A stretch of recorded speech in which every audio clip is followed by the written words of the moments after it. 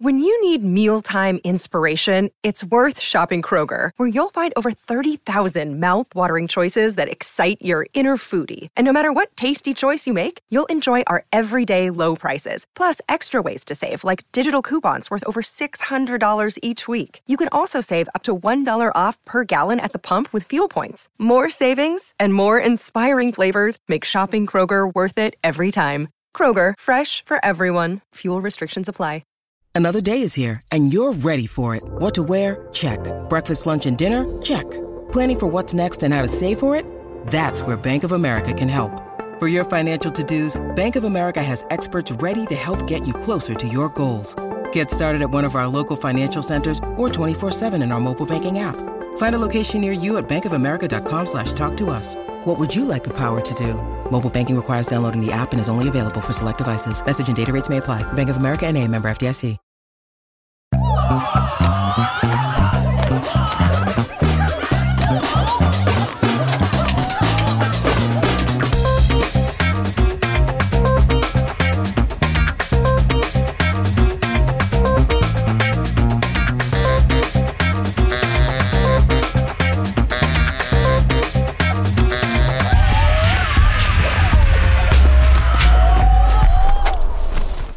Hello, everyone, and welcome to Audio Judo. I'm Matthew. And I'm Kyle. We are proud members of the Pantheon Podcast Network, your premier source for music podcasts.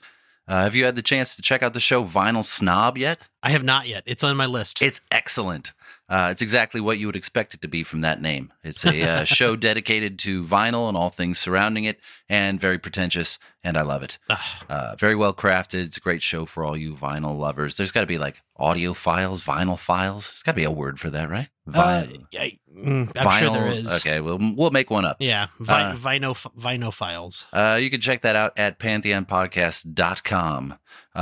This week is a very special week for us. Indeed. It's like a very special episode of Blossom or an after-school special, you know. It's a very special episode of Audio Judo. For about a year, we've been promoting our Patreon site and the ability that you have as listeners to become an active part of the Audio Judo program. Yeah. We've said all you need to do is join at the top level, which is $20 a month, stay signed up for a year, and then you can pick the album of your choosing, and we will talk about it. Forced to talk about it. We will be forced literally at gunpoint to talk about it. And today is the day. He showed up with a gun. Right? Our very first patron, David, is with us in studio to talk about his choice. So let's welcome in David. Hello. Well, hello. Thank you for having me here. It was a dream, and now it's reality. It's happening. We're making dreams come true, everybody. Now, we should point out, David did in fact know Matthew before he became a patron. So generally speaking, in the future, these will probably be phone interviews because we cannot afford to fly any of our patrons here to Las Vegas. Unless you live in Las Vegas. Unless you live in Las Vegas, in which we might be able to arrange something. Which, by all means, you know. Yeah. Mi casa, su casa. Do you I don't want to say that. I was about to say, do you really want to let my house the people that listen house. to our podcast come over to your house? I don't know if I would, but that's up to you. So, David, how you doing? I am doing very well, and I appreciate you guys giving me the liberty at or not at good point to go over the artist and album we're going to go over tonight. It may have been Squirt Gun Point. Yeah, possibly. So now you had this wide open ocean to choose from. You could have chosen any album in recorded history, and we would have had to do it. You could have chosen ABBA or an album from the 20s that no one ever heard of. But you chose the album Americano by Roger Clyne and the Peacemakers, a regionally known band, but not a largely well-known band. So tell me why. Well, thank you. I appreciate you guys having me on. Thank you, Matthew. Thank you, Kyle. So I had given this quite a bit of thought, and I wanted to first give you a little background on how I came upon the album, and then give you the reason why I picked them. So when I graduated high school, I left Arizona, where I'm from, back to Las Vegas, where my family is from. And I went to UNLV and graduated in the mid-90s. And at that point, music was changing quite a bit. I was still clinging onto my hair bands and other music from the 80s that just seemed to be kind of fading to the grunge and the alternative rock that I started to begrudgingly enjoy. And so I was a very lighthearted listener to a lot of the new stuff that was coming out. And one of those bands was The Refreshments. And I remember hearing some of their songs like Mekong and Mexico and Bandidos and Down Together, and I really enjoyed them, but I wasn't very familiar with them. One, because I live in Las Vegas now and they're from Arizona. Well, at that time, I had no idea that they were from Arizona. And then also all my friends were starting to listen to them. But by chance, I got a promotion at work. It moved me to Arizona in 2001. And then shortly after that, I had gone to some dive bar in Tempe, not far from ASU. And my buddy said, "Hey, we're going to go see Roger Clyne and the Peacemakers." So I'm like, "Oh, okay." And I pretended to know who they were, but I did not know who they were, at least by that name. And so we went there, and of course, this was 20 years ago, so memory's a little faded, but I do remember asking one of my friends, why does this band sound so familiar to me? And he said, "Well, they used to be The Refreshments." And I go, "Oh, really? Oh, okay. Well, I know this band." So after that, I started going to small venues, large venues, and I was it's not that I didn't want to go to their concerts, but I was a little taken back at the first few shows because I couldn't understand why everybody in the concert knew all the lyrics to all their songs, and they're screaming them out. And I don't know hardly any. I know like 3 songs. So the more I went, I started learning their songs. And then we get to 2004. Now Americano comes out. So I'm like, oh, okay. I'm going to buy my first Roger Clyne Peacemakers album. So I went out, bought the CD, and I listened to it. And it was really my introduction to really enjoying seeing them for so many years. And shortly after getting that album, and it was nice to go to concerts. Now I know the songs, I can yell them out, and I don't have to go, yeah. And then a year later, I went to their Circus Mexicus show in Rocky Point, which is 70 miles south of the border. Rocky Point, which is also part of Penasco. And after that, I just really loved seeing them live. And it's been 20 years that I've been listening to them, more or less, I would say 15 that I really have been into them. And I've probably seen them live about maybe 20 times. I've seen them in Prescott, Arizona. I've seen him at Roger Clyne at Cleopatra's Barge, just a solo act, which is amazing, by the way. And I really enjoy their shows because it could be 100 people or it could be 3,000 on the beach with tequila and Coronas. And it's just as fun, and it's the same atmosphere, and it's always enjoyable. So that was my introduction to them, and they have a lot of albums, but that was kind of I felt like my personal album, and I wanted to share that on the podcast with you guys, with your listeners. The main reason I picked it is because since I've been listening to the podcast, I've gone to musical places that I did not think I would be interested in, Kyle. Like by the time I'm done with one of your podcasts, all of a sudden I'm listening to a Japanese jazz rock band that I have no idea who they are. You talking about the Who? But I like them. And then there have been artists that I'm familiar with, but apparently not as familiar as I was until after I listened to your podcast. Are we still talking about the Who?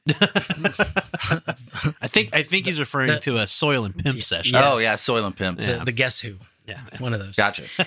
So I thought about that, and I thought, I have enjoyed seeing them in concert. I've enjoyed some personal moments with some of the band and family members, and really getting to know a little bit more about their music.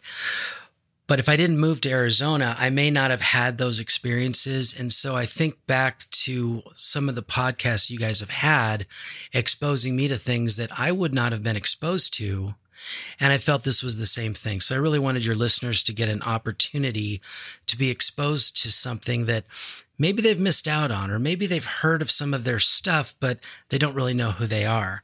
And so my hope tonight was that if they don't live in Arizona, they may not know who this band is. And so tonight, we're all from Arizona.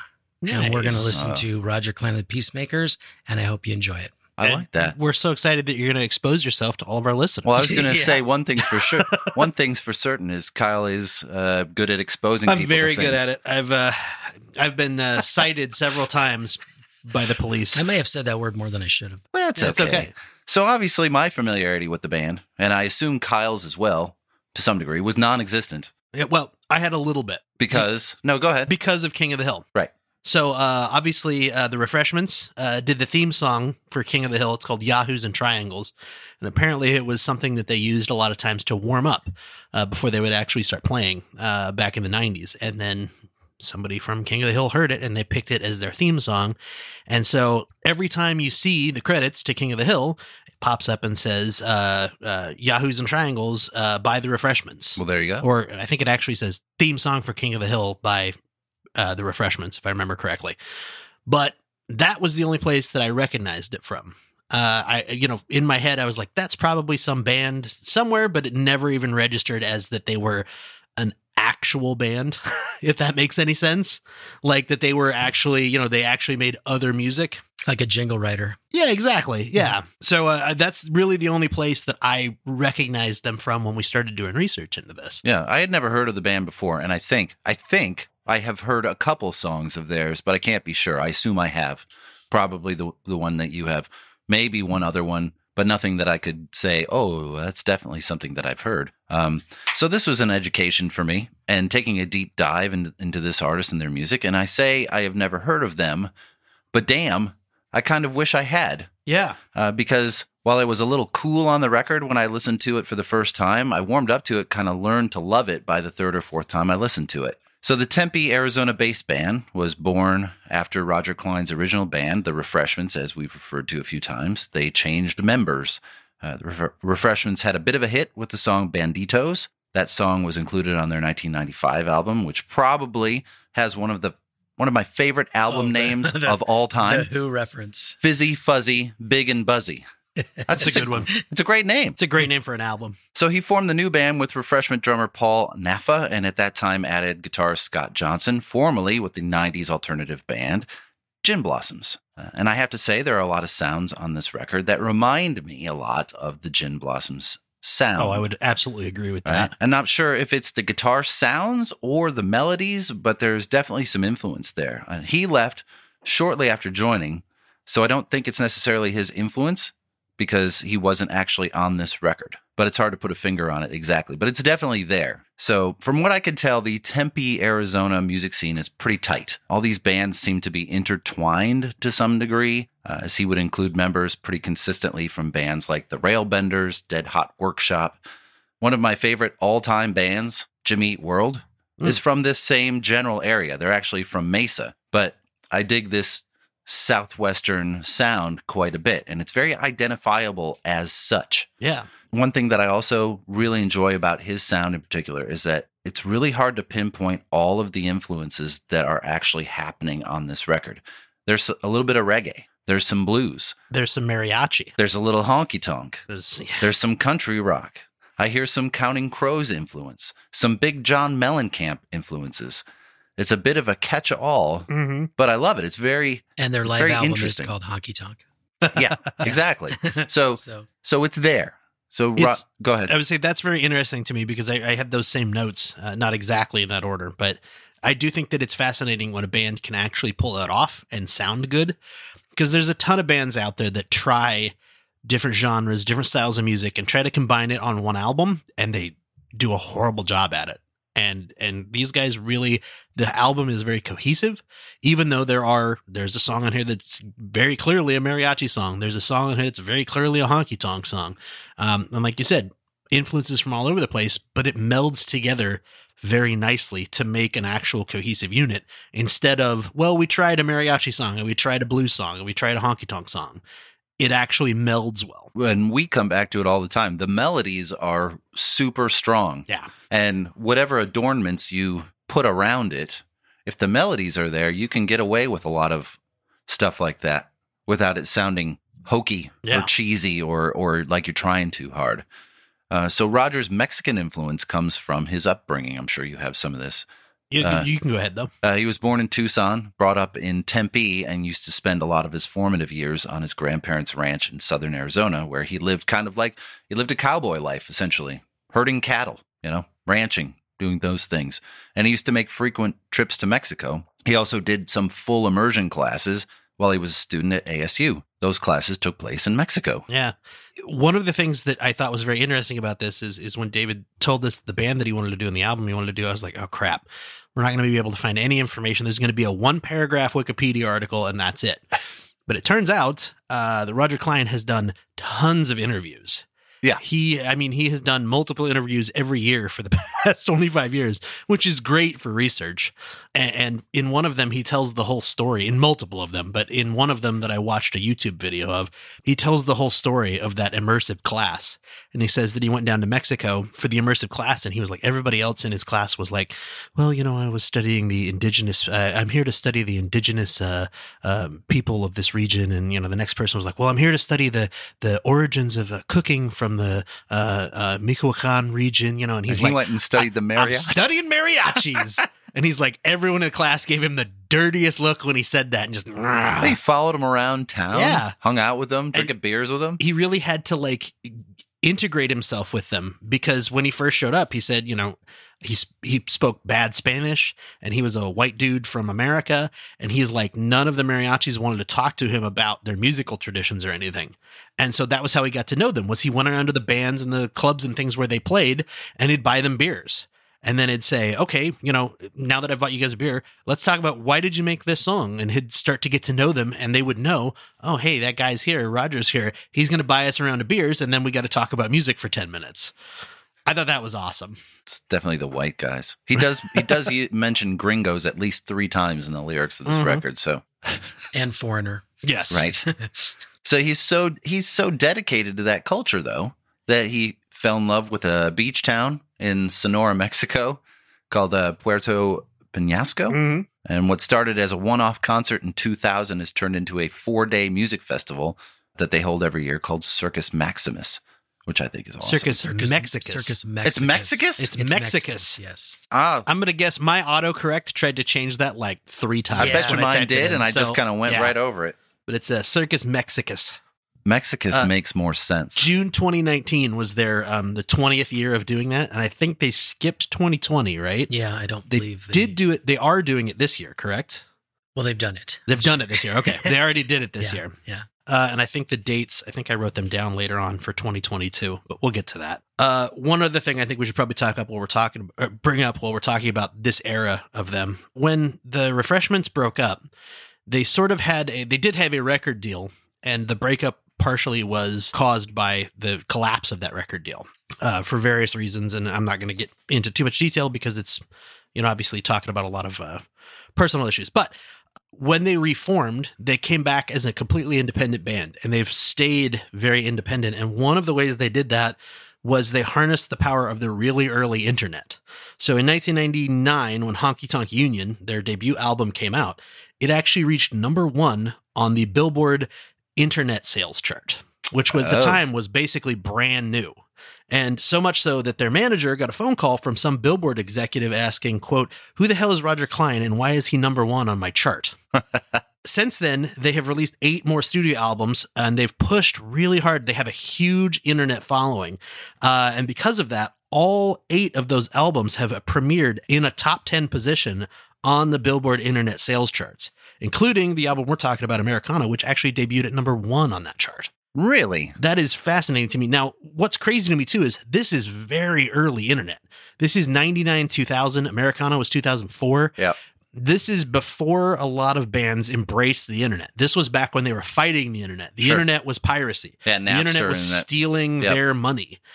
And these guys embraced it, and they said, no, we're going to sell our music over the internet. We're actually going to reach out to our fans over the internet. We're going to have a blog. Really early on, they started actually, talking back to their fans online, that you could email them and get responses. I think that is fascinating, especially for such a regional band, because suddenly, yes, you're a regional band in, Southern Arizona. You have worldwide reach now. Worldwide reach. Yeah, I can't say that. Worldwide reach now, because you can get fans from anywhere in the world and they can listen to you. And this was 20 years ago, back before that was common. Right. Harness the power of the internet. Harness the power of the internet. Digital music. Do you have more about that? What else you got? There's also recently, so if you're interested in learning more about the band, there was a documentary film that just came out a couple years ago called Here's to Life, the Story of the Refreshments, that chronicles the entire history of both bands, the Refreshments and Roger Clyne and the Peacemakers. They have a super active YouTube channel. During the COVID period, they did a whole bunch of online concerts and things that, a lot of other bands were doing. They did it as well. And they're all very good live versions of a lot of their songs. And also, like I mentioned earlier, Roger Clyne has a ton of interviews that he's done over the last 20 plus years, including a great TED Talk called Smaller and Better Things, where he talks about how rather than embracing the idea that so many bands embrace, where I have to get away from my hometown, I have to go to New York or LA and become a big band and try to big myself up. Yeah. He embraced his small town roots and he's been successful because of it. TED Talks, huh? Yeah, it's a TED, what do they call it, where it's a local TED Talk? I don't know. It's TED Tucson is what it's classified under. That's very cool. Yeah. Where'd you see that? YouTube. Oh. Yeah. Wow. I actually think I followed the link for that was on the Wikipedia page for the band, if I remember correctly. Yeah. In the notes at the bottom, one of the links that I followed was to that TED Talk, Gotcha. if I remember correctly. All right. I fall down rabbit holes sometimes when I do this research, and I end up watching like 20 YouTube videos. I know you do. And then 2 days later, I come back and I'm like, wait, which one was where and why was I watching it? And how do I find it again? You And should write that down. I go back to my YouTube history, and that's the same reason why none of you listeners get notes ever, because I fall down holes and then I'm like, wait, what was I talking about and again? He says, I'll put that in the show notes, and then, Yeah, I sorry about that, everybody. But you know what the good news is? Again, you too can leverage the power of the internet and search for these fucking things on your own. Surprise! Ta-da! You know the name. You can type it into Google or better, DuckDuckGo.com. So much sass coming from him right now. You want to talk about the cover art? Let's talk about the cover art. He's just being sassy. I'm being a little sassy today. Cover art. Cover art. Nice and simple. Great. Picture of the band. They're standing in a large body of water, probably the ocean, but I couldn't prove that. It's probably a Mexican beach at sunset. Probably a Mexican beach at sunset. But I can't prove that. Right. They're dressed as some mariachis, sort of. Can't prove that they're dressed as mariachis. They're holding a black flag with a white spiral of 4-point glyph on it, which is what became the band's sort of logo. They refer to it as a glyph. I do like that word, glyph. Glyph. I liked. What was difficult about that is I kept trying to search for like logo for band Roger Clyne and the Peacemakers, and then it wouldn't come up with anything. Did you finally just go glyph? Well, I was on their website looking around, and I went to their store to see what they sell, like merch wise, and it's like merch with our glyph on it, and I'm like, oh, and then you type that in, and there's all kinds of information about it. So yeah, the bumper stickers in Arizona. They may not necessarily say Roger Clyne. It'll just have that on. Nice. Just has a glyph? Yeah, it'll just be the glyph. People just recognize that. Yeah, everybody like, knows. hey. Is it called a Roger glyph? Like a hieroglyph? Ooh. I don't know. It's like a funky star. Clyne glyph? Glyph? Griff? It does appear on basically every one of their band covers or their album covers after Americano, as far as I could tell, except their live album. Always be branding. ABB. Yeah. So our artwork was done by Kathleen Kramer Ooh. and Thomas Abreu. Kathleen Kramer is an Arizona-based artist in an area that I think you might be familiar with, David. Prescott. Oh, well said. Yeah. She recently had an art showing there. Her stuff looks really interesting, very Southwestern appeal. It's very cool. And I couldn't find out anything about Thomas Abreu. So if you're listening out there, Thomas, drop us a line. Let us know what you're up to. Please do. We'll bring it up in a future episode. Maybe you're not doing anything graphic design anymore. That's okay. Still be curious. You got any more about the cover? No? I think we should take a quick break. We're going to take... And then why don't we roll back into the old track by track here? Going to take a quick break right now? Yeah, let's do it. Let's take a quick break.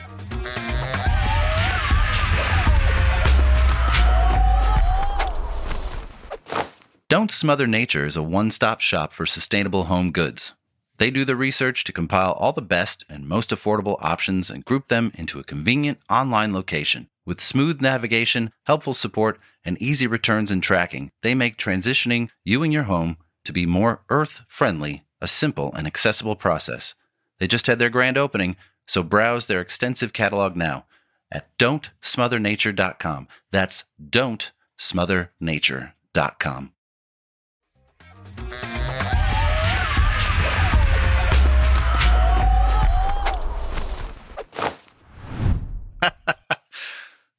Americano.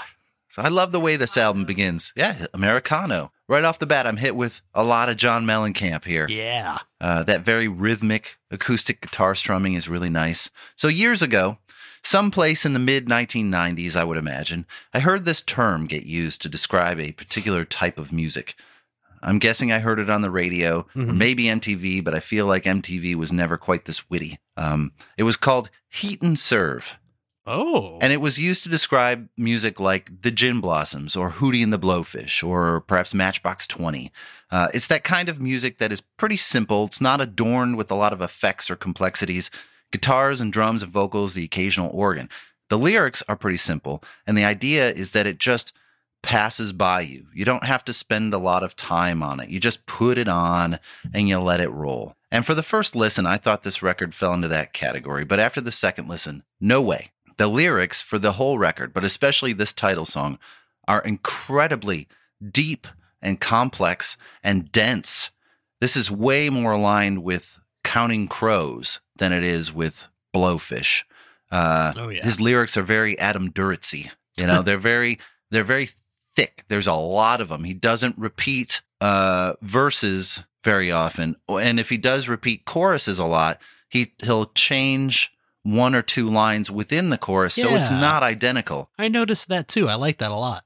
And for all you Counting Crows fans, we will be doing August and Everything After next year, just stay tuned, because I've actually had a few requests for that. So just wait until next year. Next year. You know, it's no big deal.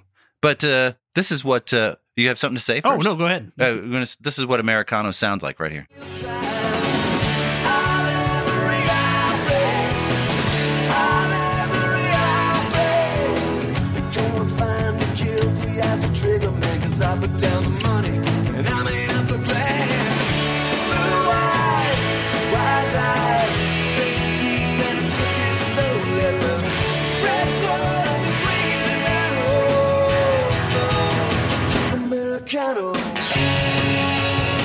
I like that this song on its surface, it's just a story song about a guy robbing a bank. That's really what it's about, and fleeing across the border. Yeah, he's on the run. Yeah. Pining for his old lady. But I think that there's a lot of religious overtones in this song. Oh, hell yeah. Specifically, I mean, they mention Maria, who is that's the Spanish and the Latin version of Mary, the mother of Jesus, obviously. And when you listen to it and kind of think about that, I do wonder if it's more of a morality type of a story, kind of like a biblical story, rather than a specific, like, I robbed a bank and now I'm on the run. Oh, yes. But it's got that sort of, tie into more of a, like I said, like a moral story. Yeah, I think his stories are really rich in metaphor, and I believe there's a lot of the bank robbery taking the place of a morality play. Yeah, so to speak. He's a very unique storyteller, and I'm going to go out on a limb and say he was probably raised Catholic, because there are so many religious references on this record that seem to lean that way. And he's got these really unique rhyming schemes in this song, like the section, I can burn like a wildfire, disappear like a ghost, a dagger in my cloak, I'm a rich and gracious host. Like, those rhyming schemes, very unusual, because he's not rhyming every line or every other line even. It's staggered. It's very interesting. It's a really good song. It's a really good start. I love the guitar solo in this one too. Yeah. So good. David, you got anything? Yes, I picked that part of the clip just because I felt like I love the beginning of this, how it opens up, but it gets a lot richer as the song develops. So I wanted to kind of go into more than half the song before you guys played that clip, so your listeners could hear the heart of the song. And it is. Yeah. You got more about that one? Yeah, it's. I think we covered it. Would you like to go counterclockwise? Yeah. Let's do. Wait a minute. You want to go? That's also the next song. Did you know that? It is. I didn't expect that you did. No, I didn't know that. This is such a fun song. It's an upbeat rocking song about escaping to the beach, probably in Mexico, and having a nice life. I'm gathering that's probably what it's about. Kids lighting firecrackers. No one recalls what the hands on the clock on the wall say. So while the sound of the record sounds very similar, the actual melody and construction of the song sounds like it was born in the late 70s during the new wave kind of punk movement. This has a lot of early Elvis Costello or Joe Jackson or Eddie Trouble sound to it. Oh, yeah.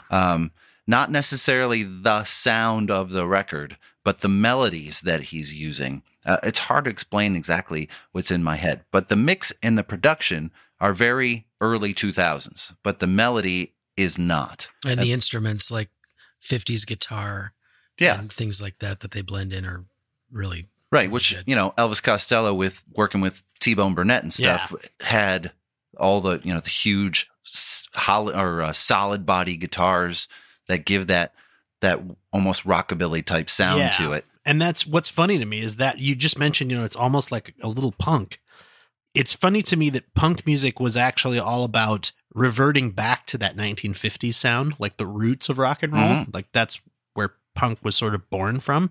And it's interesting to hear a band like this that I would never classify them as a punk band. No. But they definitely had punk influences, and they definitely had some kind of a reference to punk music from the 70s and 80s that they're drawing on to make a song like this. And then there's a little bit of mariachi thrown in here for good fun. There's an accordion in here, a little bit in the background that you can hear, that's played by Skip Edwards.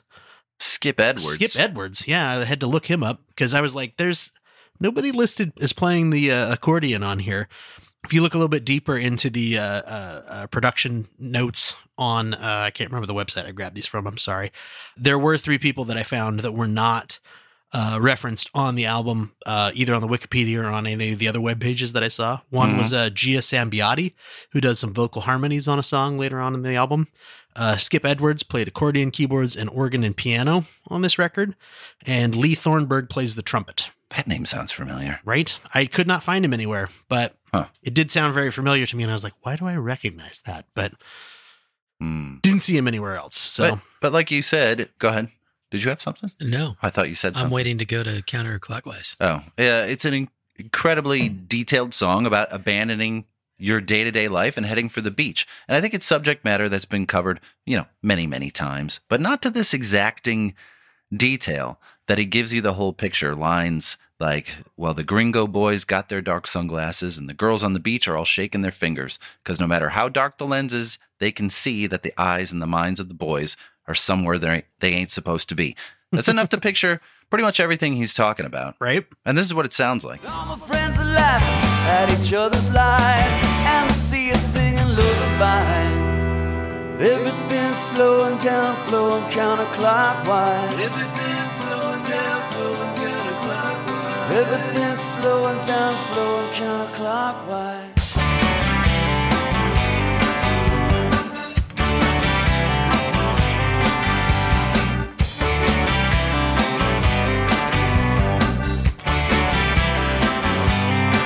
It sounds like a fun day at the beach to me. And I want to play this at the beach on one of my vacations. You think they'll have it, or should I bring it? They might have it. You never think they know. have it?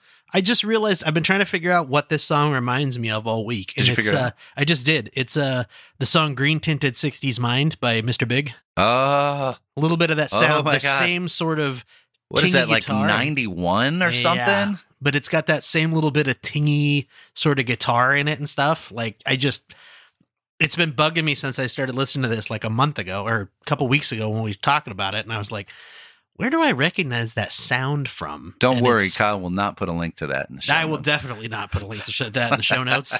I will absolutely forget that I've even said it starting now. Kyle doesn't need another thrill.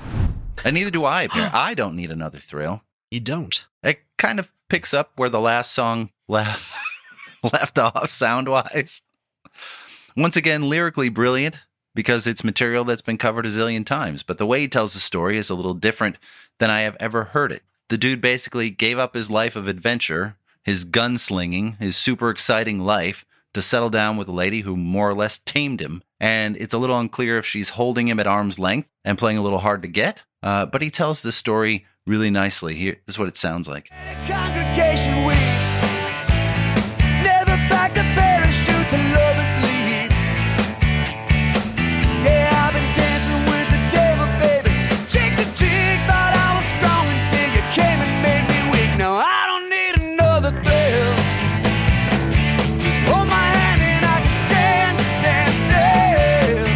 Hear me screaming, baby, I want you, baby, I need you, and honey, I don't need another. Yeah, I mean, it's so clearly about a guy that wants to finally settle down and have a real relationship with somebody rather than a whole bunch of one-night stands and, quick relationships. Right?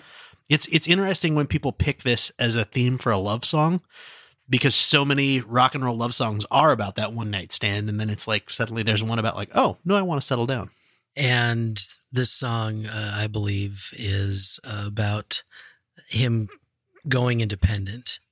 And yeah, that's what the song's about. So the girl in this is, well, the Refreshments. Oh. And they're changing labels and everything else. So I like the that. fact that he doesn't need another thrill. I'll be free as long as you enslave me. And that's part of the lyrics in the song. I don't know if we covered that, but that's I believe the meaning behind that. So he's going from where he was at and saying, I want my freedom. So I don't want to be in this relationship anymore. And so now we are Roger Clyne and the Peacemakers. That totally That escapes changes me. everything. So sorry. I should have been in the No, pre-recording that's sessions, okay. But I want to make sure you got it right. That's perfect though, because that's what I love about songs like this is it does have that. If you just listen to it on the surface, you walk away with that. Oh, it's about a guy who's in love with a girl. That's what I thought and then suddenly you find out that deeper meaning. But I assume you found that out probably directly from the band, right? From a relative of the band that I'm go. friends with their family. And I'd said this was one of my favorite songs.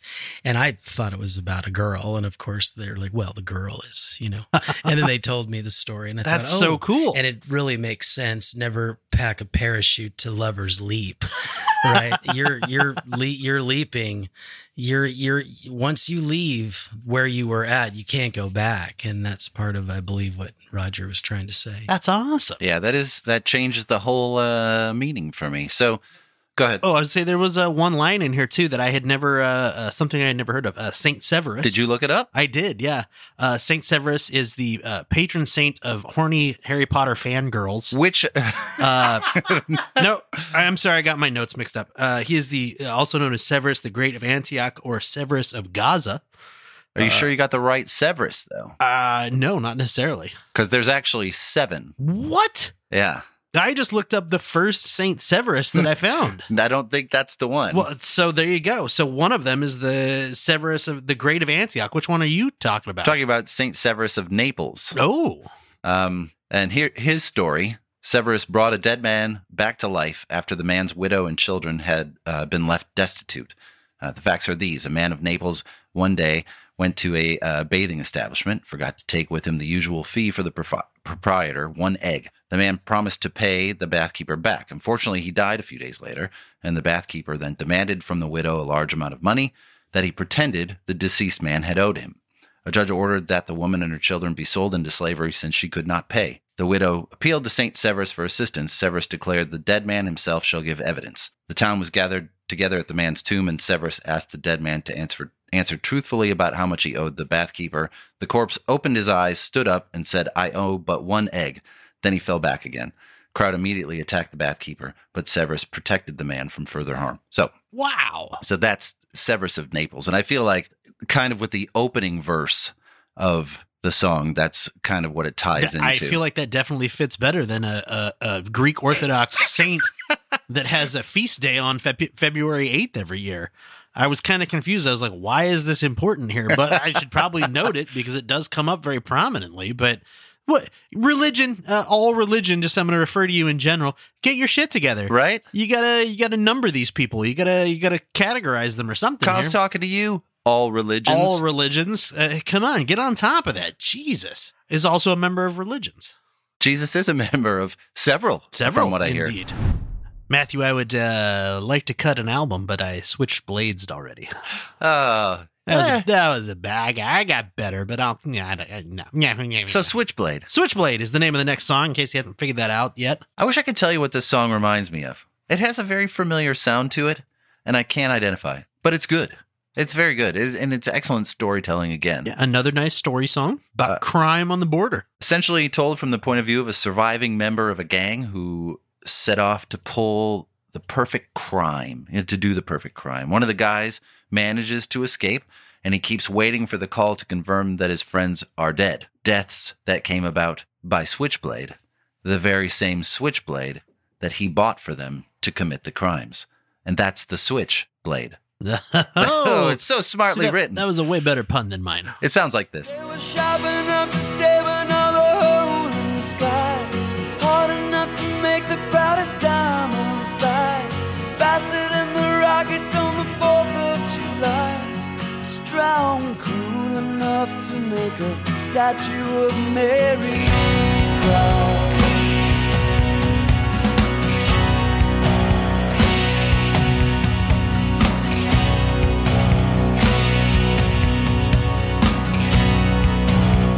Go ahead. I like this song a lot. One of the things that I found was most interesting, in the beginning, he talks about going to Mexico and getting a tattoo of a moth and a butterfly. Yep. And I was hoping there was some direct symbolism there. Like maybe it was going to be, a tattoo of the imagery of a moth and a butterfly has this direct symbolism. Couldn't find anything. Oh, there's nothing? But moths and butterflies do both go through that 4-stage life cycle. Egg, larva, pupa, and then into adult. I thought you were going to talk about pupas. Pupas? Pupas? Pupas. That is where this is going to start, though, because egg and larva, whatever. Pupa is where the little, why can't I think of what it's called now? Caterpillar spins a little thing around itself and lives inside of a cocoon for a few weeks. Yeah. And then emerges as a beautiful butterfly or a wonderful moth. The idea of getting a tattoo of a moth and a butterfly, I think, symbolizes both that they are now mature, they've become an adult, but also it signifies that end of life, because that's the last stage. You go to Mexico, you get the moth and the butterfly, and now it's something's going to end. Right, like several of their lives. Yeah. It's actually a really beautifully written song. It is. I like it a lot. More Catholic references here. Mm-hmm. Statues of Mary. Crying. I could be on the right track with the whole religious thing. You could be. I like it. But we'll never know. No, we won't know. Leaky Little Boat. Actually, hang on. Before we do it, David, you got anything to say about Switchblade? No, I'm... you know that I will interrupt you if there's something to add. I just...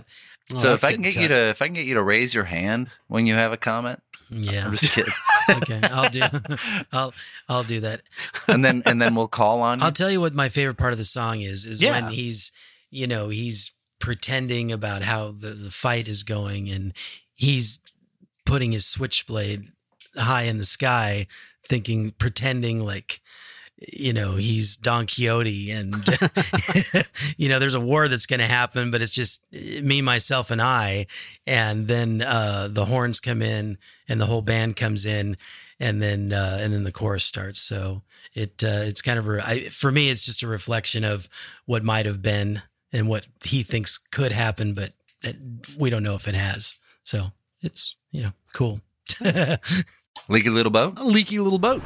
This is almost a country reggae song. Yeah, it's not actually reggae, but it nears it with the rhythm, Tells a story of being lost at sea on a small boat that sprung a leak, which is clearly a well-intentioned metaphor for being alone and adrift in your life. Mm-hmm. As he spots, in the distance, numerous other leaky, drifting boats that are just as alone as he is, but they are all alone together. And it sounds like this.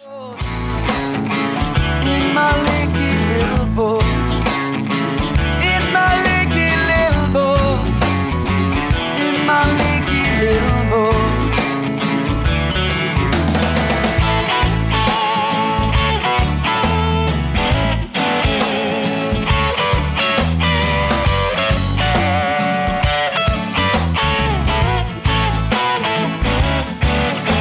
I spy no island, rock or shore, I spy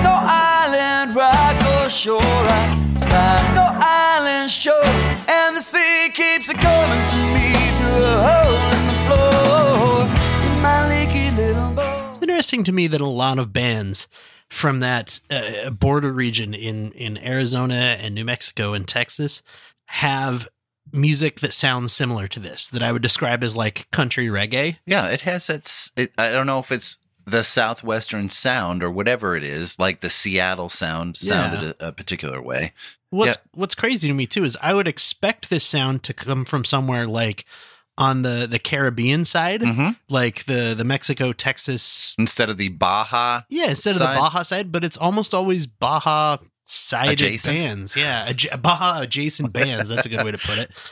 That have this kind of a sound or have a couple of songs like this. And it's got to be something with what is influencing them in the surrounding areas. So they're getting maybe country music from like Texas, and they're getting the Mexican flair from down south, from Mexico, and they're getting some California sound, more beachy, almost punkish sounds from California, and they're all kind of melding together. There's not like a secret Jamaican, like not continent.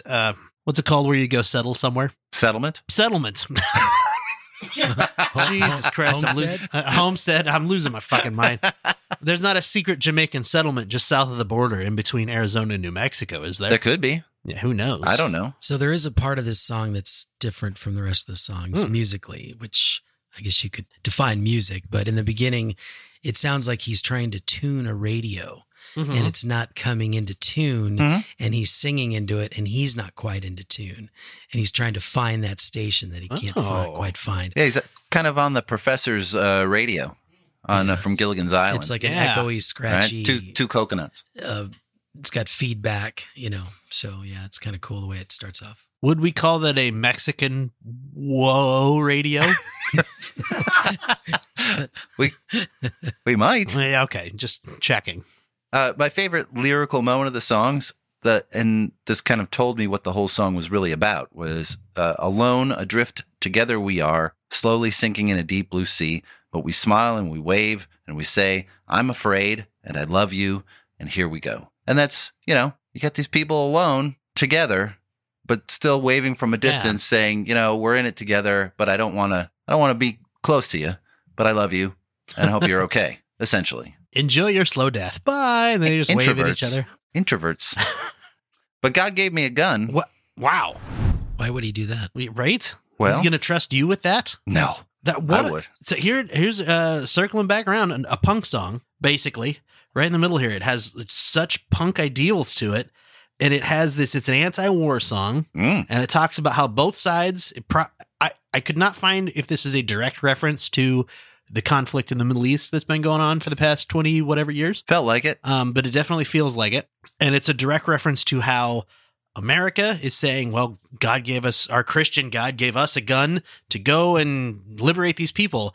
And people in the Middle East are saying, no, our God gave us a gun to prevent you from coming here and telling us what to do. Yeah, what line would have given that away?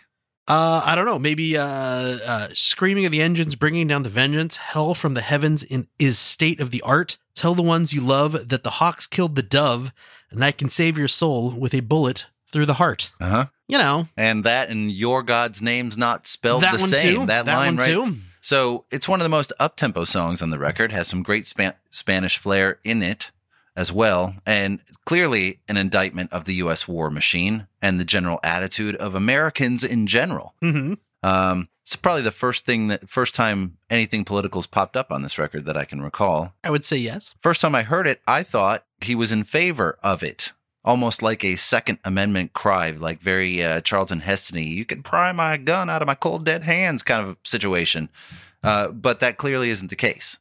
He's telling it. Very simply, it sounds like this. Yes, you. Now I can trust you're never gonna raise another fist at me again. This is how I kissed you. Holla tip the tissue. Stronger than the sword, so much faster than the pen. Very well to the infidel. Your God's name's not spelled the same. God gave me a gun. God gave me a gun. Might makes right now. Whom shall we fight now?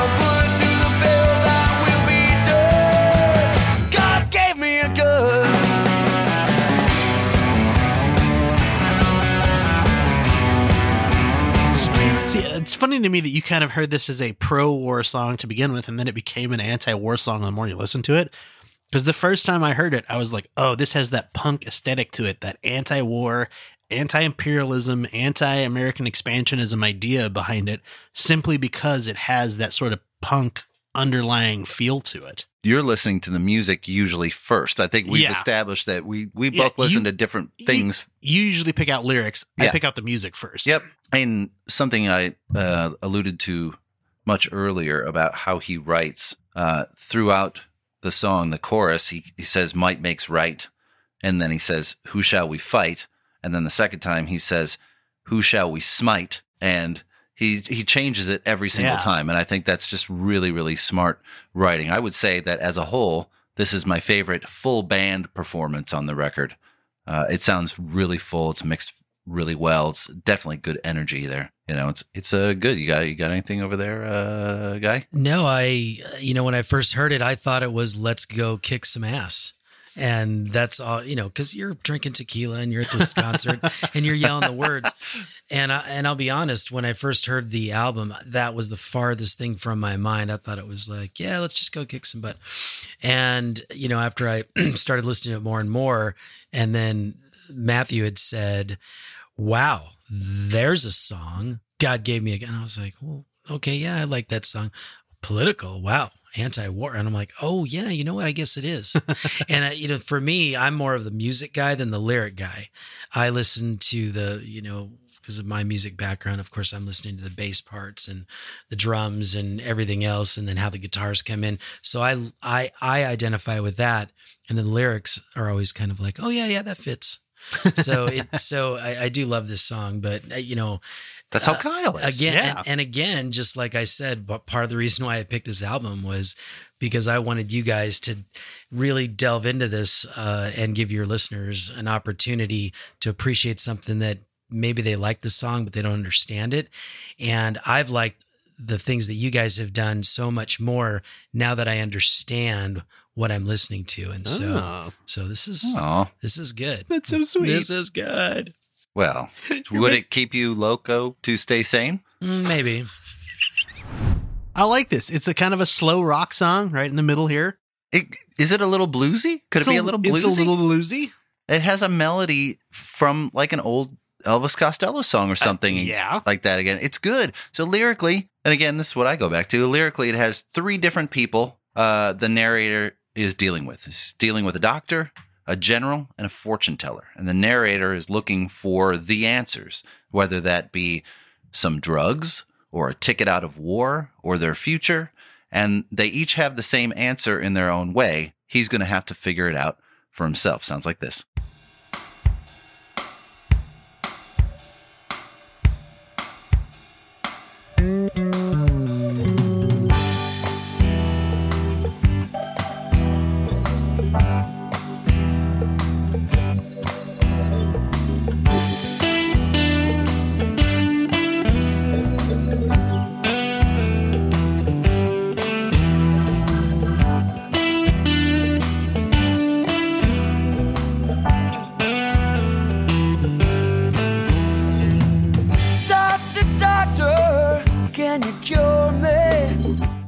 Like I've said a few times, I really like the production work on the record. It's solid. The two producers of the record, Dusty Wakeman and Peter Lubin. Dusty Wakeman has had some successes with Lucinda Williams, and I was not able to find out anything more about Peter Lubin. What do you got? Just that it's, I like the idea that it's, you have to be a little crazy to get through the everyday pieces of life. I would say that, yeah. Yeah, I liked that. Do you? Yeah. What about you? Would you prefer to do 8 shots of Mexican moonshine? Who wouldn't? Because that's the next song. It is Mexican Moonshine. I love this song. It's a mariachi song. This could easily be a hit for Jimmy Buffett. Right? It has that down on the beach vibe. It's a fun song to listen to, and I imagine a fun song to sing along to. It also has the double entendre because what is he actually talking about? Right. Is he talking about the glow of the moon on a Mexican beach? Or is he talking about a distilled spirit that he's drinking on a Mexican beach? Or is he talking about drinking a distilled spirit on a Mexican beach under the glow of the moon? You be the judge. Yeah, Mexican moonshine, Mexican moonshine. I fell under the spell when I stumbled over the line. Mexican moonshine, Mexican moonshine. May your heart and your cup overflow under the glow of the moonshine.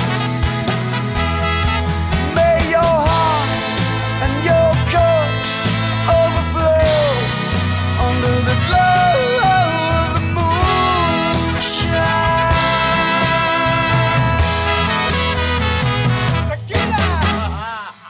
Tequila. Speaking of tequila, Mexican Moonshine was the name of Roger Clyne's tequila brand. They just changed it to Cancion Tequila. Yeah, he used to serve that. Well, he does serve it at his bar in Puerto Peñasco called Banditos. I believe David is the only one of us that's actually had any of it. How is it?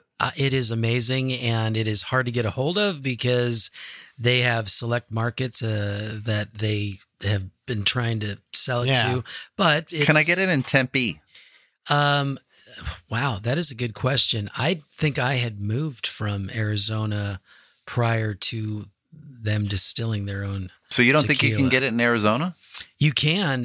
Can you get us some? Can you bring it back? The next time I go either to Arizona or Circus Mexicus in June, which they will sell plenty of. Yeah. I will definitely pick up some I will bottles. say you can order it online if you live in a state where you can get alcohol delivered. That's here. So Nevada, we can. So we could order it online if we wanted. Ooh, we'd have it for an episode. Supposedly, we were talking about this earlier. I went to I'm not going to mention their name, but I went to a local liquor distributor who supposedly the website says carries it, and they do not. Would you say this is a complete like a complete warehouse? wine and beer store? I would totally whine about their lack of having this tequila. If I had a moment to do so. Yeah, they did not have it. It's lovely. But you can order it online, and on the website there is a request. So if you are in somewhere else in the United States and you'd be interested in trying this, you can put in a request and they might contact one of your local liquor distributors and be able to send them a case, and then you could get some. Oh, I like this idea. It's a great song. It is. Let's see what else. I believe, unless you have more about this song. Oh, I did, because I had to look something up, because he says the word cantinero in the song. I had to look that word up. Apparently that means bartender. Which I did not know. I'm going to put that one in my back pocket for later. I only know cerveceria, which is like a beer distributor. Oh, good enough. Yeah. One other thing I got to bring up, because I was thinking about it earlier and I thought it was kind of funny. I know that I talk a lot about fuck songs. Try to pick one out on every single album. Uh-huh. I have decided that a mariachi song cannot be a fuck song. What? Because you'd be doing it on the tuba. Wah, wah, wah, wah. It's too slow. You can't. What? You can't go that slow? Well, what if it's like a quick, let's like boom, boom, boom, boom, boom, boom, boom, boom, boom, boom, boom, boom. I don't know. I just don't think it works. Oh. I'm sorry, mariachi fans. Maybe I'm wrong. Let me know. But don't. How would you feel about your name on a grain of rice? Wow, that would be a fantastic feat. This feels like Toad the Wet Sprocket a little bit, but just the music. A little bit. Just the music, because his voice has a lot more gravel than Glenn's. And I think this is probably my favorite song on the record, maybe second. This one is right up there. There's a little melancholy in this song, which I am a huge sucker for. I love it. The song is about the end of a relationship, and he has run away to someplace down in Mexico, naturally, to heal from the heartache, and all he wants is for his ex to see how much he's changed. But she most likely will never see him change because he's down there and she's in the States. It's classic heartache stuff with really smart lyrics. It sounds a little bit like this, or a lot bit.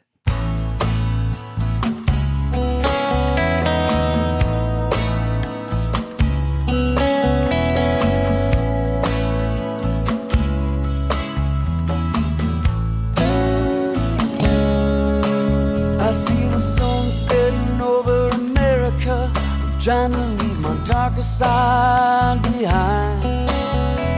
I'm feeling my way down a blue desert highway. Wish my rearview mirror could tell me a lie. Come on.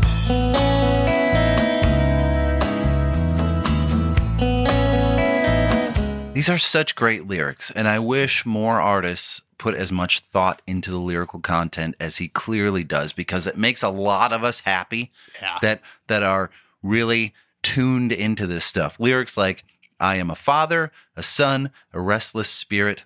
I can see the light, but I can never get near it.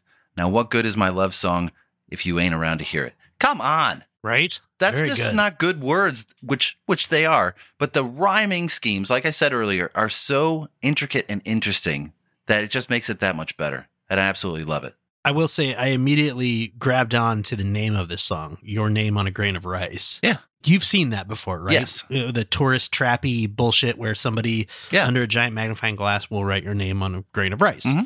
I found out that process of writing on a grain of rice is actually very old. It's thought to have originated in India or Turkey thousands of years ago.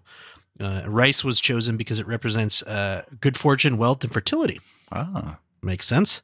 It also represents a deeper connection to the earth. The oldest known piece of rice that has writing on it that's still known about is in Turkey in a museum. And like I said, today it's every shitty tourist trap in the world has like a booth where somebody will write your name on a piece of rice. But I thought that was interesting that he chose that not only as a metaphor for, that deep-rooted emotional attachment that you have with another person, but it's also this completely superficial, you grab one of those when you're on vacation and you keep it in a little vial somewhere. Like, look, it says Kyle on a grain of rice. But what's he saying in the song is that he'd gladly pay any amount of money, right, to have her name on a grain of rice and something that she would see, because he clearly values that relationship so much, and she's not around to see it. Exactly. Just tears your heart out. So, David, what's written on your grain of rice? A really great song. That's kind of hard to fit on there. Yeah, that's well, I don't know. I mean, they can get an entire Bible on the head of the pin. That's true. Thanks, lasers. Yeah, and it's almost a completely different and same song with the entire album. Like the song stands alone, and yet it streams with all the other great songs, and they're all so different and so similar. It's hard to, so good too. It's just so good. Sounds so good. And the lazy guitar in the beginning, and then it picks up speed as he's talking about his lost love. What you got there, Kyle? Got more notes? No. No. I keep closing the wrong window on my phone, so. Love, come lighten my load. Oh, gross. Of course, you had to take it to a disgusting place. Oh, yeah, you never do. So anyways, about this fuck song we're about to talk about. No, I'm just kidding. It's a little shuffle beat tune. It's right? all right. So I know this is your choice of albums, David, so I don't want to be too harsh, but this is the one song on the record that I feel could have been left off, because I don't think it really adds too much to the record if you like run it together. Yeah. It's an okay song. It's a nice love song. It does seem to have some some lyrical Bob Marley references in it, because he talks about one love a few times, and I always appreciate that. Lyrically, this is for sure my least favorite, but it's okay. Here's a little bit of what it sounds like. Who do you love?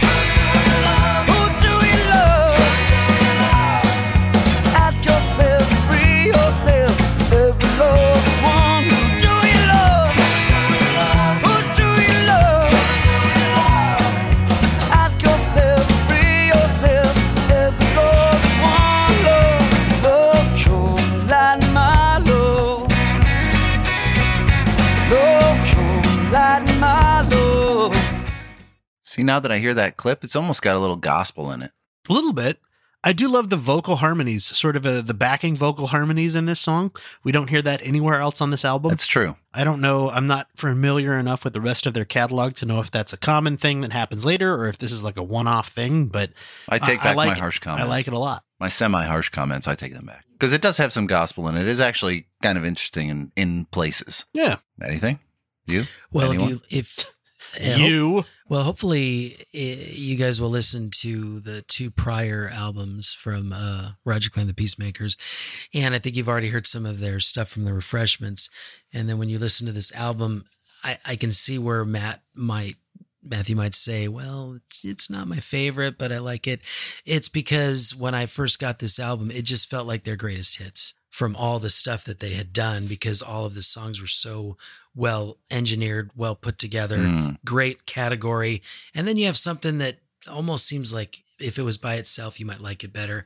But it almost, for me, kind of like is an add-on.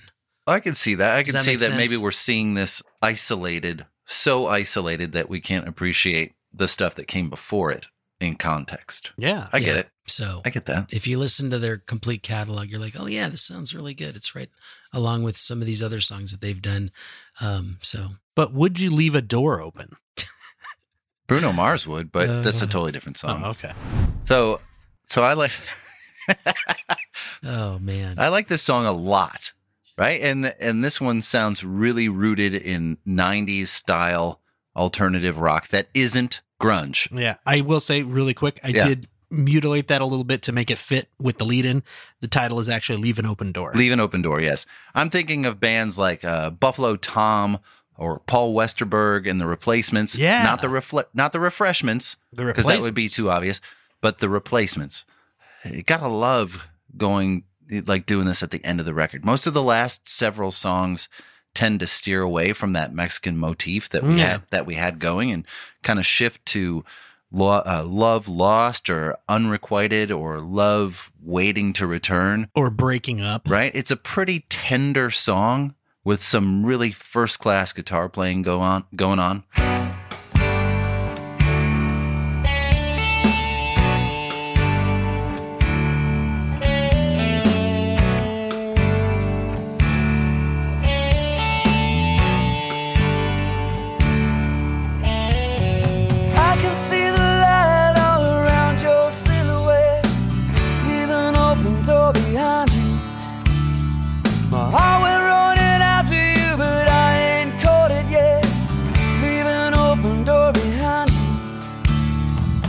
So metaphorically, what do you guys think the open door is supposed to represent? Because obviously this is left so open, you could interpret it a whole bunch of different ways. You tell us.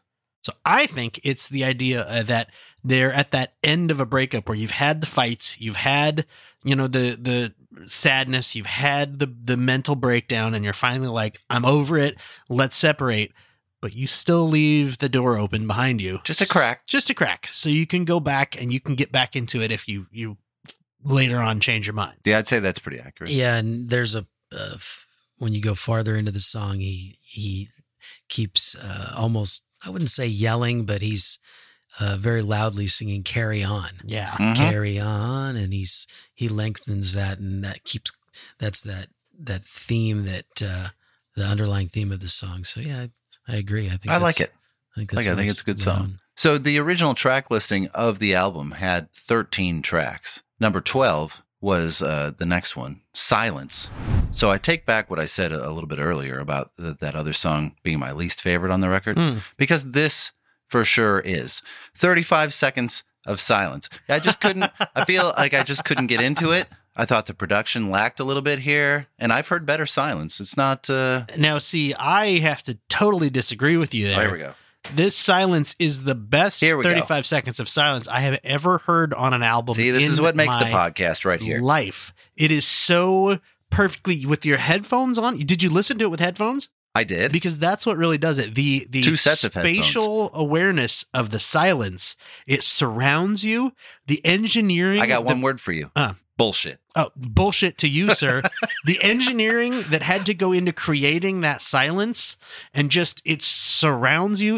It comes right at you, but it's also very big. Agree to disagree. Agree to disagree. Let's just move on to the next one. So track 13, A Little Hung Over You. You're not going to pronounce that A Little Hung Over You. Over You. This is my favorite song on the record. It's honky tonk. It's a honky tonk song. I totally dig it. The record. Perfectly placed at the end of the record to leave you feeling like you had a good old boozy time down at Banditos. Yeah. Here's a piece right here. I'm just a little over you.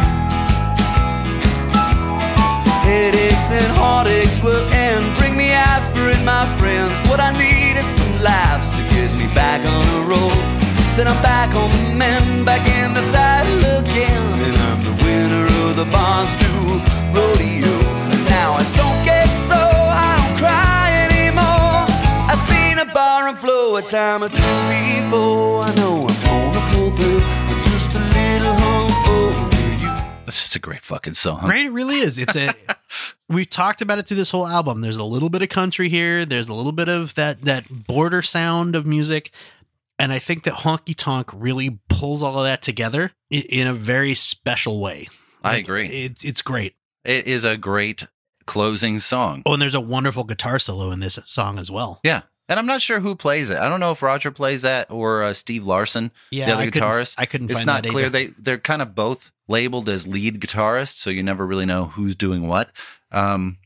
So we've had some fun talking about this album from our patron David on our first Patron's Choice episode, but we aren't quite done just yet, because as an added bonus, we have the man himself on the phone with us right now. So I'd like to welcome in Roger Clyne of Roger Clyne and the Peacemakers.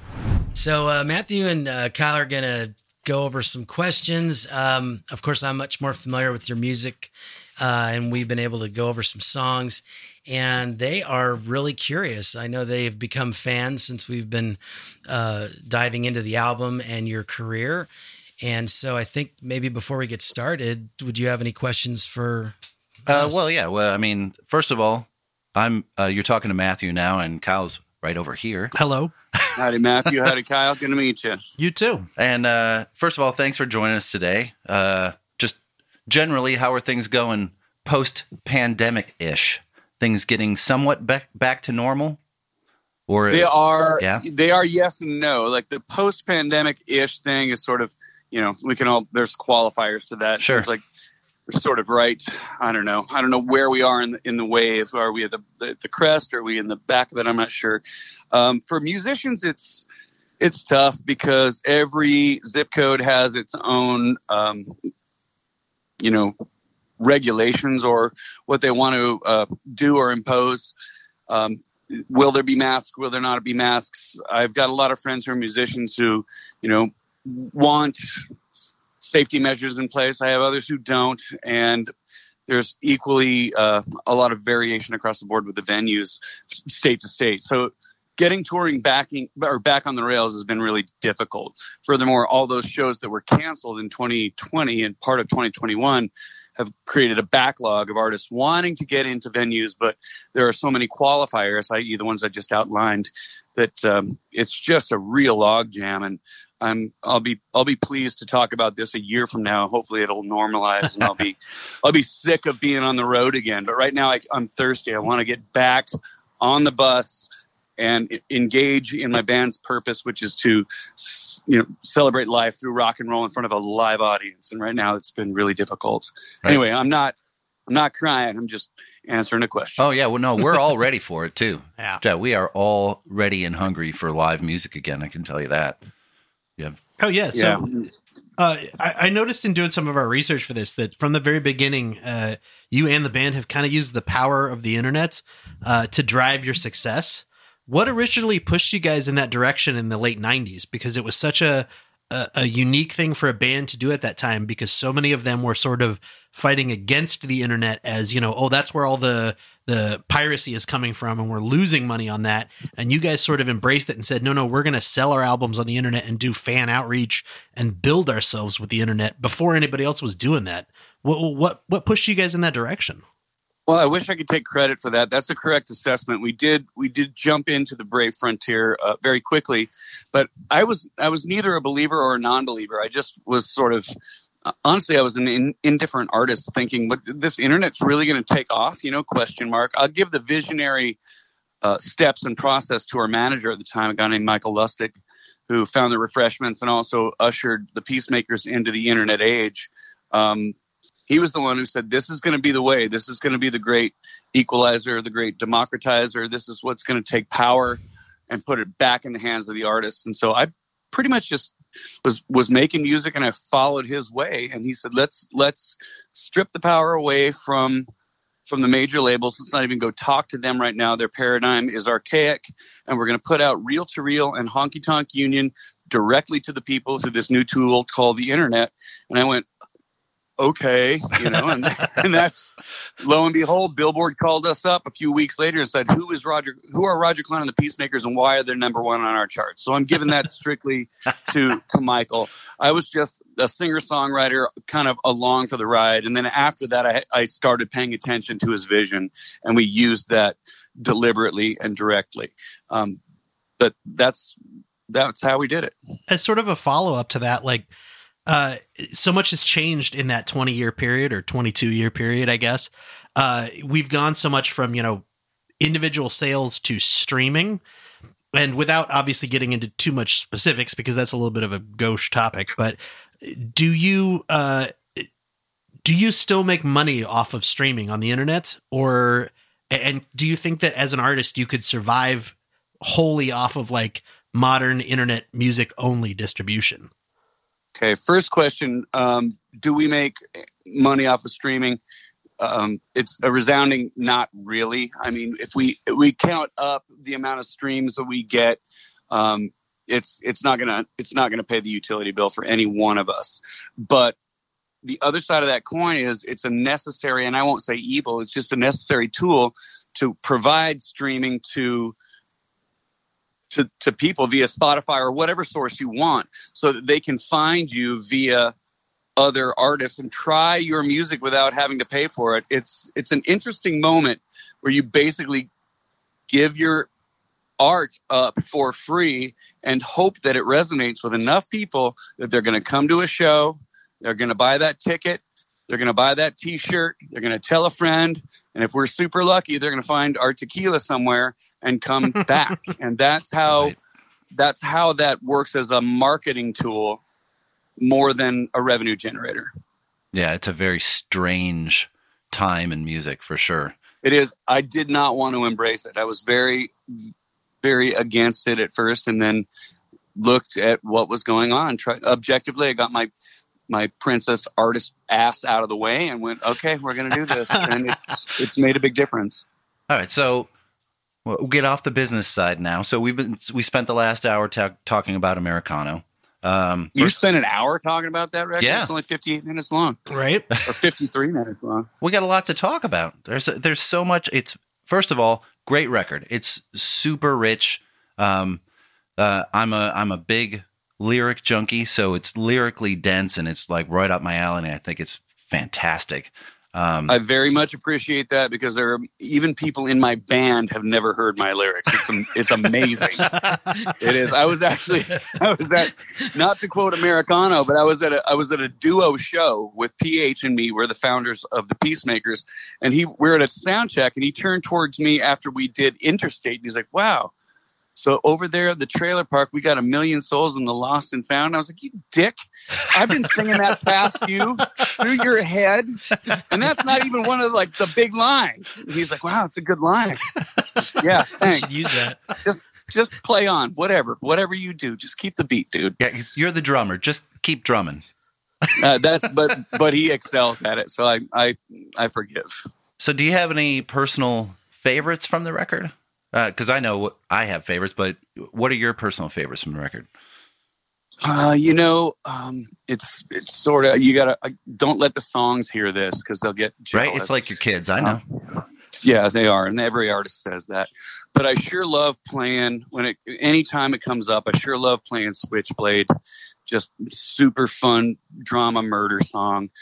I have a lot of fun in that darkness. I really love the optimism and the hope, and I don't know what else, but I love playing Leave an Open Door, which is not that requested, but those two are bookend for me. I really like playing those. So I know, I think one of the favorites on the record is Mexican Moonshine. First of all, because it's a lot of fun to sing to, besides to listen to. It's a party song. It could easily be an anthem. It's like a tequila drinking, sitting on the beach anthem. Well, cool. I hope so. I haven't given up. Maybe it will be someday. What can you tell us about that song besides the fact that it's about tequila? Well, it's double entendre. So it's both about tequila and also about literal moonshine. So it's both things. And it's essentially historically accurate. It was me stumbling around with a bottle in some little village in Mexico, basically humming that tune and telling that story. And then I catalyzed it at some point behind a guitar.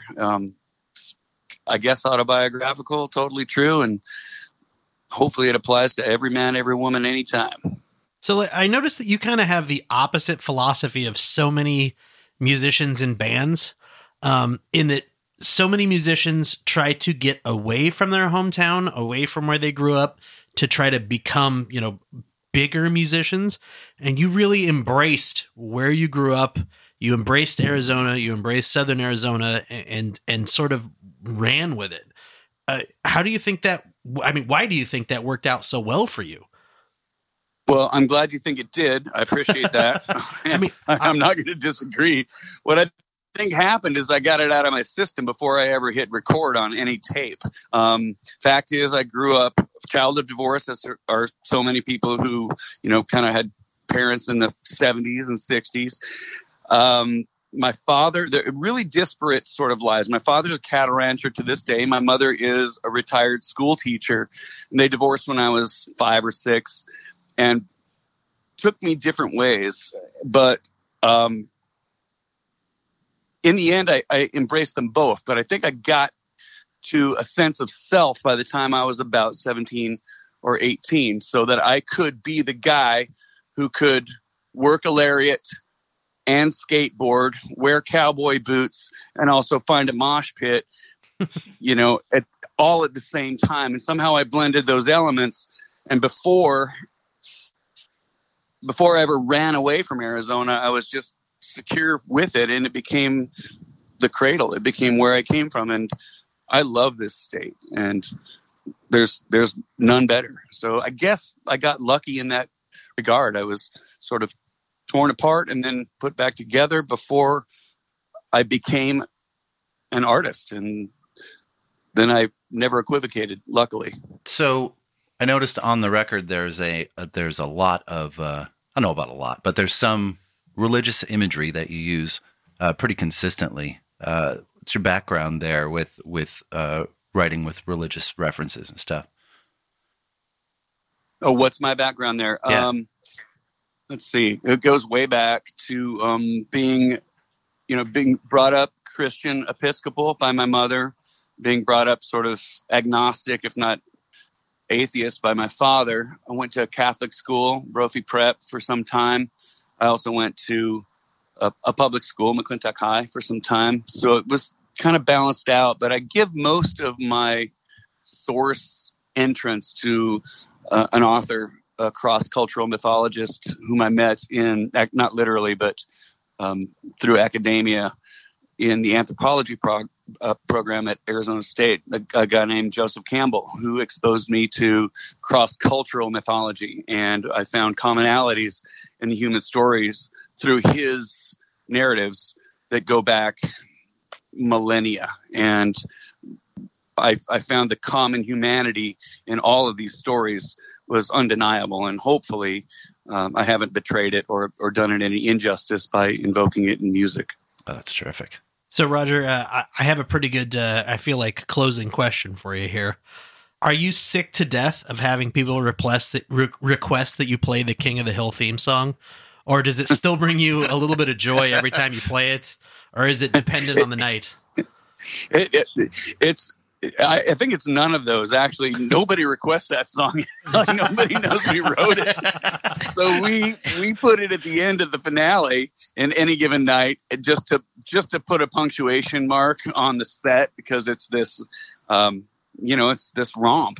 But most new listeners or viewers just don't know we wrote that. And I'll find people at the end of the night go, "Oh, you did a good job of that King of the Hill theme." I go, "Good, because we fucking wrote it." Anyways, no, it's just a habit of ours. We put it in usually at the end of any song that ends the set in E major, and we throw it in. So no, nobody requests it because nobody knows. So the only thing I wanted to tell you is bravo on Viva Love. I love that song. I know we're not covering it, but thank you. I just heard that, and the background vocals and the it's almost like you change genres with the 50s guitar. I was telling Matthew, or actually I was telling my other friend Matthew, not this Matthew, sorry, Matt, about, I go, you got to listen to this song. It should be in a Quentin Tarantino movie. Tell Quentin that. Yeah. Right? So, no, I really appreciate that. There are some songs that I get to hang my hat on as an artist that I go, if I had to leave a song or 5 songs behind, that one makes the cut for me. And I appreciate you recognizing that. It's well out of our shell as a band, and as an artist, I had to stretch to make that one happen. But I appreciate you hearing it as you did. And I know you say that because you're probably your worst critic, but I felt like it was and it wasn't. It was Roger Clyne and the Peacemakers, and they just stretched a little bit. But it still has all of the same stuff. But it seems like you just pulled from almost every album you've ever done, and you made that song. So that was groovy. Thank you. I appreciate that. That's my opinion on that one. Well, I know he said, Kyle said that it was the last question, but it isn't quite the last question, because I have one more that I ask of all of our interviewees to put you on the spot a little bit. So if you're on a desert... Margaritas. Nah, there you go. Well, there you go. I'll write it down right now. If you're on a desert island and you can only take 5 records with you, and you're going to be stranded there, you're only taking 5. What 5 records are you taking? Good Lord. All right. Right? I'm going to do this. Try to do it quick. Herb Alpert and the Tijuana Brass Greatest Hits. Ooh. Great record. Shoot. They Might Be Giants, Flood. Oh my gosh. We did an episode on that that's a great record. Let's see. I wish I could give the title of the record, but any compendium by Sons of the Pioneers. Okay. We'll look that one up. Is that 3? Oh, you don't know Sons of the Pioneers? No. Oh, please look them up. It's on my list and go now. towards the older stuff. Okay. But that's 3, right? Yep, that's 3. Gimme Fiction by Spoon. Another great record. And I'm going to be torn between 2. One's a classic, and one I'm just getting into to know the man better. But we can give you both of them. Ask me later. This is the last one. I can't remember which one I'm going to throw onto that beach on that island. But it's either Nevermind the Bollocks by the Sex Pistols, or it's In My Head by my friend and lead guitarist Jim Dalton that just came out. And I'm fascinated by that record. All right. We're going to check that one out too. Give him a call. We love doing that list only because we know probably 10 minutes from now, it would probably be slightly different. Oh yeah. I'm going to say the Lord's the New Church first record should be in there too. So many, but I was only allowed to pack 5. That's right. 6. You can only pack 5. Well, you can sneak 6 in. So, Roger Clyne, thank you so much for talking with us tonight. Anything the pleasure was mine. Thank you for the depth of the interview. I really appreciate your guys' thoughtfulness. Yeah. What do you want to? What do you want to plug? Anything? No, I want to push live music. Like wherever your favorite artist or wherever somebody is unknown and they're taking the stage, please get the fuck off the couch and don't be so old and don't be so tight with your wallet. Get out and celebrate life through live music. Amen. Amen, brother. Yeah. Thanks again for joining us. And, thanks, Roger. You have the pleasure was mine, gentlemen. Have a great night. Carry on. Take Viva care. love. Adios. So that's it. That's Roger Clyne and the Peacemakers. Thank you so much, Roger, for that interview. If you want to learn more about the band, their website is rogerclyneandthepeacemakers.com. That is ROGERCLYNE and thepeacemakers.com. Facebook.com/Roger Clyne. Twitter, they are at AZ Peacemakers. Excuse me, AZ Peacemakers. They have an official YouTube channel called the official Roger Clyne and the Peacemakers YouTube channel. A lot of their albums are on there. Obviously, if you want to support the band, that's not the best way to listen to them, but they are there. And on Instagram, they are at Roger Clyne and the Peacemakers. Upcoming wise, since this episode won't be out for a little bit, they have a bunch of dates scheduled in October 2021. But I don't think this episode will be out in time. So the only one that was on their website that will be is the January Jam, which is January 14th through 16th, 2022. So if you do want to go hear them live, look them up on their website. And I'm sure they're going to be playing a whole bunch of dates coming up in 2022. especially if you live in the Arizona, New Mexico area. That was an awesome interview. Thank you so much for hooking that up, David. Yes. That's a nice little surprise we weren't really expecting. So David had this awesome opportunity to host an episode with us. How do you think it went, Dave? I think it went great. I'm really glad that I got to show you guys something that, for once, I feel like I had the upper hand to show you something that you weren't familiar with, when you guys have been able to show me so many groups and artists and bands that I wasn't as familiar with, and that I've grown to appreciate. And I think after tonight's show, I really hope that your fans and those that listen to your podcast will feel like, yeah, I haven't been to Arizona, but I feel like a part of it now, and this is something that I want to listen to. That's awesome. Spiritually, we've all been to Arizona tonight. And I'm just happy to learn that we can do a podcast with clothes on. Right? When we have a guest here. That's great to know. It is good to know. So, Kyle. So why am I not wearing clothes? But wait. Them. Oh, that's weird. Yeah, it's a hazing thing. Kyle, if other people wanted to join in on this fun and co-host an episode with us, how would they do that? Well, Matthew, we have a Patreon account. We do? We do. So the level that David is called the Backstage Pass Patreon supporter level. For $20 a month, you get a very special personalized gift and the chance to co-host an Audio Judo episode on the album of your choice, just like David did. This benefit activates after 1 year of the patronage at this tier and can only be activated once. You also get all the benefits of our previous tier, which is called the Front Row Seats tier. It's $5 a month, and we would love it if you would support us. So if you enjoy the podcast, it's $5 a month, and you get some little bonuses out of it. You get 2-day early access to every single episode. You also get a shout out on a future episode as a loyal producer. You also get bonus mini episodes called Judo Chops, which are Patreon exclusives, and they're fun little 5 to 25-minute episodes that are about a subject of our choosing. Also, you will get occasional bonus content such as unedited interviews, behind-the-scenes videos, and tiny tidbits that got cut out of episodes, mostly due to us being complete jackasses. So if you would like to get a hold of us, the quickest way is through Twitter at Audio Judo. You can also get us on Facebook at facebook.com/Audio Judo. If you want to send us an email, you can do that at info@audiojudo.com. Please don't forget to check out our jazz podcast called Audio Judo Does Jazz. You can find that at audiojudo.com/AJDJ or anywhere that podcasts are podcast. We have episodes from Bob Seger, Dire Straits, and our annual holiday episode and top 10 albums of 2021 episode. So be sure to be on the lookout for those. And we will talk to you in 2 weeks, everyone. Take care out there. Bye-bye.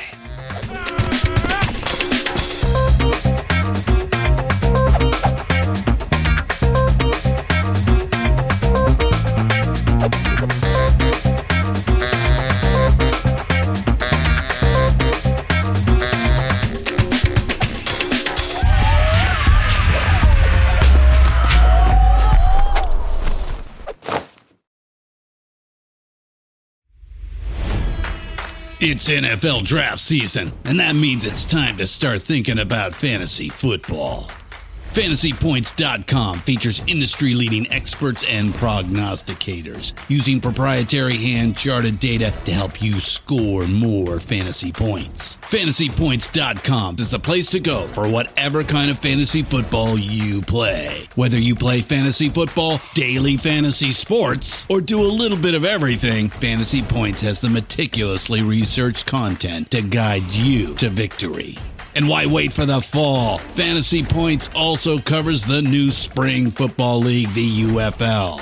Join the guru, John Hansen, Scott Barrett, Joe Dolan, and other massive names in the fantasy football universe with an exclusive offer. Use code Pantheon for 15% off any Fantasy Points package, including the all-in package, with access to every article, tool, and data nugget that Fantasy Points has to offer.